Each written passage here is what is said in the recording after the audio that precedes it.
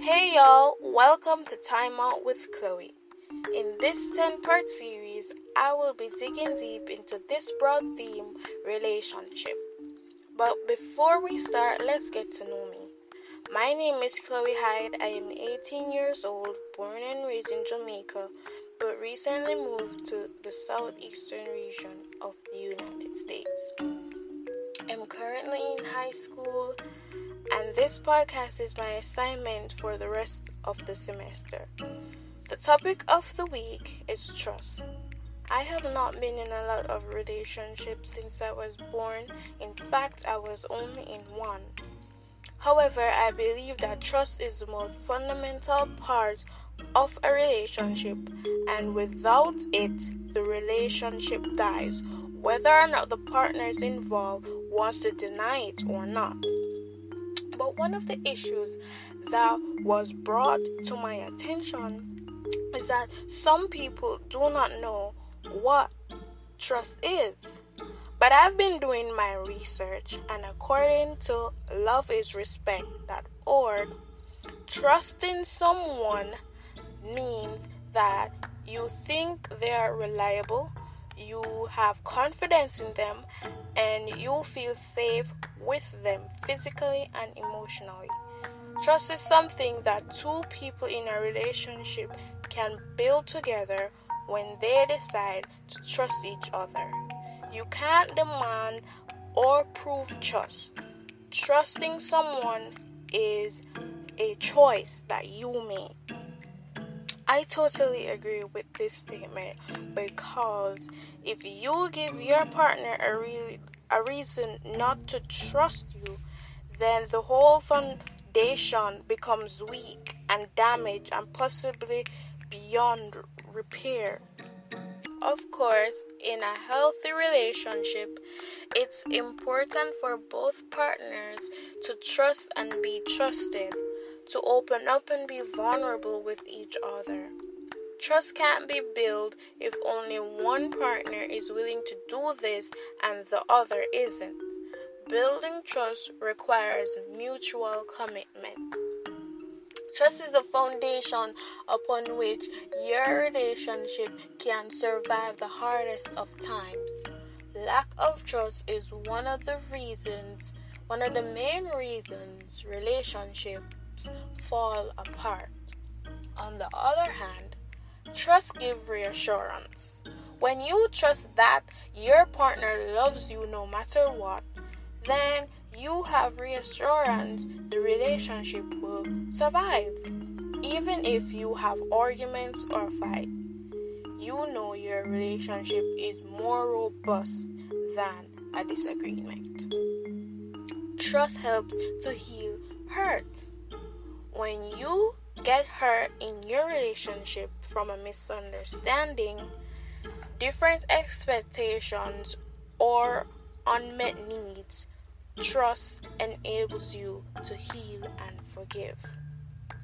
You cannot love without trust. Trust is the foundation of your relationship and the key to love. When you trust your partner, then you feel secure that you won't leave in difficult times. This is the key for love to build and grow. Trust helps overcome obstacles.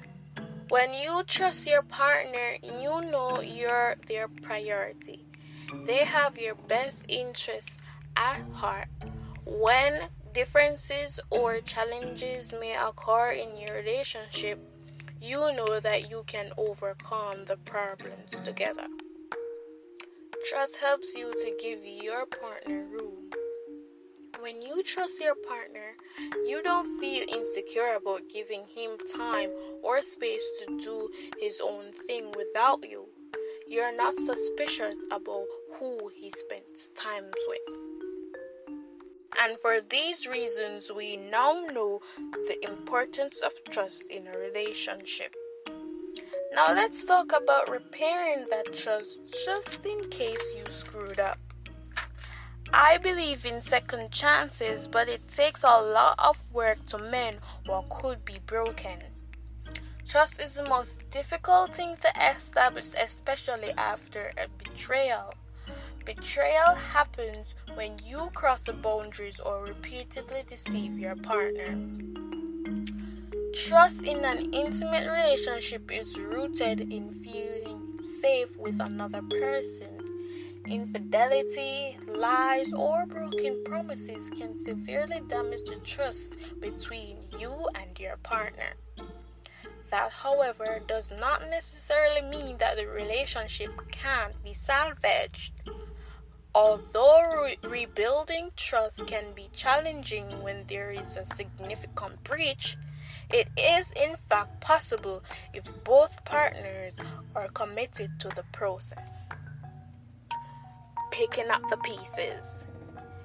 It takes much time and effort to re-establish the sense of safety you need for a relationship to thrive and continue to grow. Recovery from the trauma caused by a break in the trust is where many couples who want to get back on track can get stuck. Know the details. Even in seemingly clear-cut cases of betrayal, there are always two sides. The offending partner should be upfront and honest with information, in addition to giving clear answers to any and all questions from their partner. This will give the betrayed party a broader understanding of the situation, what happened, when, and where, what feelings or problems may have contributed to this situation, what were they. Release the anger. Even minor breaches of trust can lead to mental, emotional, and physical health problems. Partners may have trouble sleeping or diminished appetite. They may become irritable over small things or be quick to trigger. While it may be tempting to stuff all of the anger and emotions down, it is imperative that betrayed partners tune in and reflect on all the feelings that they have. Consider the impact of your partner's betrayal on you and others.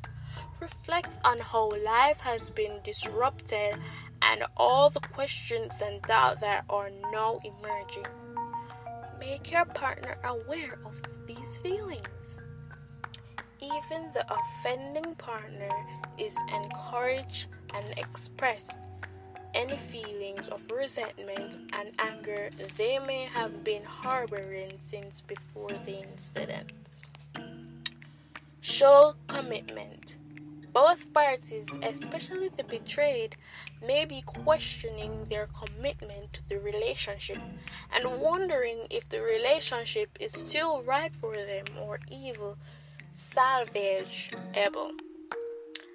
Acts of empathy, sharing pain, frustration, and anger, showing remorse and regret, and with space for the acknowledgement and validation of hurt feelings can be healing to both parties. Building off of this, defining what both sides require from the relationship can help give partners the understanding that proceeding the relationship comes with clear expectation that each person in moving ahead has agreed to fulfill. Now, I have some words for the offender. As a person who compromised relationship, it may be hard or even painful to be reminded of your wrongdoings. Remember though that the steps I gave you earlier is a process of repair and recovery. As you work on them, if you are the one in your relationship who lied, cheated, or broke the trust, your partner needs you to show that the errant behavior is gone by changing your behavior. That means no more secrets, lies, infidelity, or anything else of that sort. Be completely transparent, open, and forthcoming from now on. Be honest. Work to understand and state why the bad behavior occurred. Statements such as, "I don't know," don't instill confidence or help you get to the root of the issue. Take responsibility for your own actions and decisions. Defensiveness will only perpetuate the conflict or crisis. Justifying your behavior based on what your spouse is doing or has done in the past is also not productive. Now for the betrayed. While moving forward hinges a lot on what your partner is able to show you, remember that work that you do also have a lot to do with your potential success.